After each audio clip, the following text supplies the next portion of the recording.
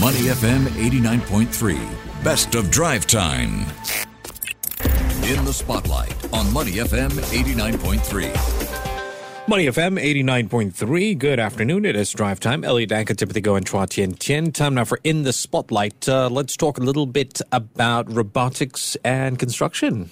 Well, from the implementation of building information modeling to the integration of robotics and AI, technology is transforming the way construction projects are being planned, executed, and managed. Yeah, these emerging technologies not only offer unprecedented opportunities for efficiency, accuracy, productivity, but it's also led to an increased construction vacancies and a growing number for skilled professionals that specialize in BIM, robotics, and AI.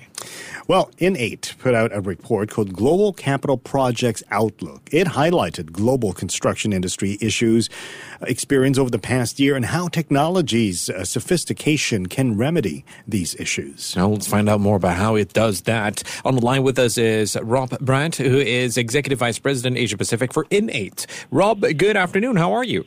I'm very well, very well. Thank you for having me on the show. So, to start us off, we're quite curious about this. Tell us a little bit about N8, the business model, and how your software is changing up the construction industry. Yes, certainly. The thing N8, we're all about helping projects provide better outcomes in their solutions, and we work with contractors and owners across all sectors of construction engineering. So that's transport infrastructure, energy, commercial building, mining, and resources. And the way we do that is to really challenge how projects are delivered. And we do that by bringing technology together to address those solutions. So it's a really interesting space to be in. Obviously, there's a lot happening, as you were just saying in the intro there. And what we're discovering is that the application of technology is really providing an opportunity to address some of the gaps and some of the challenges that the industry is facing in the current times around both resources and meeting those scheduling and budgeting challenges. So in your report, Global Capital Projects Outlook, you highlighted the challenges and issues the industry is facing. What sort of methodology did you use to figure this out? In terms of the research, we went to 300 participants across owners and constructors in the three key sectors that we operate. And one of those, of course, is APAC. Mm-hmm. And what we discovered is that in APAC, there's some very interesting trends that are emerging in terms of how technology is being adopted and some of the attitudes that are a little bit different to other parts of the world. And I think one of the principles there is how participants in APAC see technology as a real opportunity for growth in the year ahead and beyond. So they demonstrated that well ahead of other sectors in North America and Europe. 71% of those respondents in APAC saw technology as an opportunity, and it didn't even rate as high as that in North America, and as I say, in Europe either. So I think there's an indication there that technology is well adopted in this part of the world.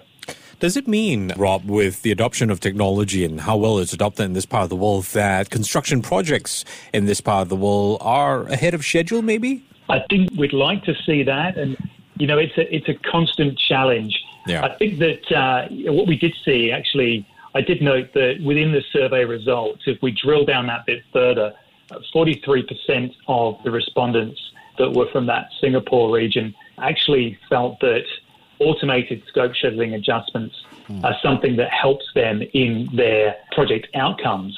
But I think we're really only just starting to see the impact that technology can have when it comes to improving project delivery in both its scheduling accuracy and its budget accuracy. Rob, let's focus on the APAC region. Why do you think the companies here are more willing to invest in this kind of technology solutions? It's a great question, and I think that there's a couple of key reasons.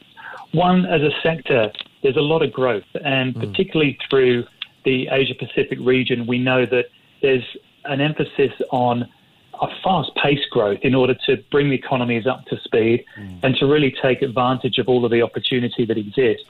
There's a good amount of capital flowing into this part of the world for infrastructure and construction projects.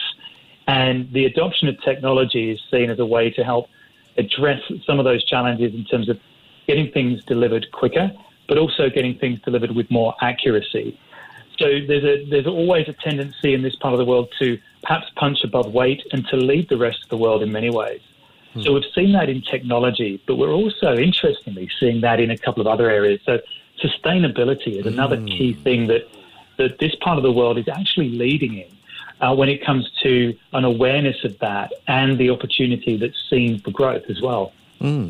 What about, apart from the fact that you mentioned the speed, the sustainability, what other opportunities are there in terms of growth for the construction industry? I think one of the key ones here is productivity and being able to find more productive ways of deploying resources.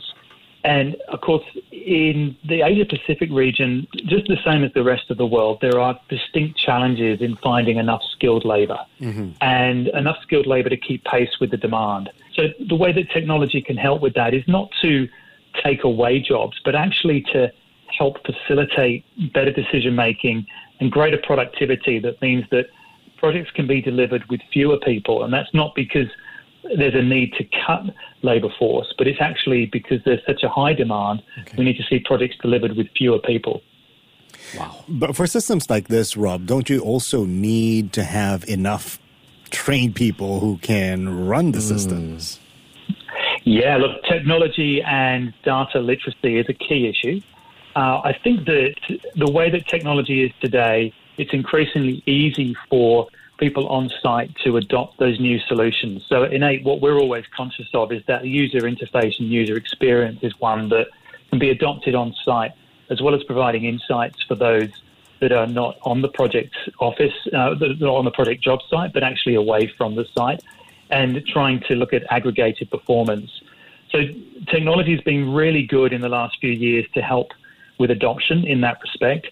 So the skilled workforce is really augmented by technology now. So you've got the ability to bring in benchmarks around performance and how to conduct estimates and schedules for projects and draw from that intelligence that exists within organizations to provide benchmark through the technology and actually help advise people and give them options on how to make better decisions.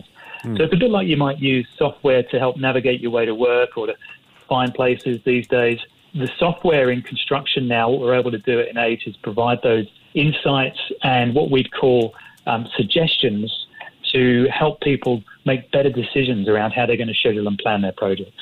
Right. Surely it affects the project outcome as well. And just out of curiosity, and really because I don't know much about construction, I do know that there's a lot of sort of green building certification.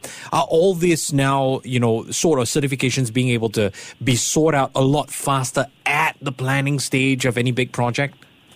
It's a really good topic, actually, and it's one that's very, very current. Okay. So, the survey showed that. And the short answer is that it is helping because you've got a lot of the work that goes on in the planning phase to make sure that the materials and the supply chain in what we call embedded carbon is accounted for through the construction process. So that's everything involved in the entire construction and engineering.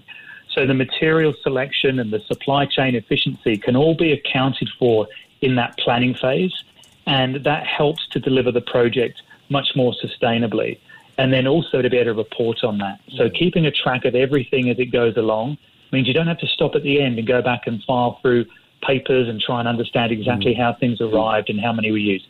You've got that constantly being tracked and monitored, so you've got a real-time update as you progress. Quite interesting, this industry. We've been speaking with Rob Brand, who is Executive Vice President, Asia Pacific for Innate. Rob, appreciate your time. Take care and have a great Tuesday evening. Thank you very much. To listen to more great interviews, download our podcasts at moneyfm893.sg or download our audio app. That's AWEDIO. Available on Google Play or the App Store.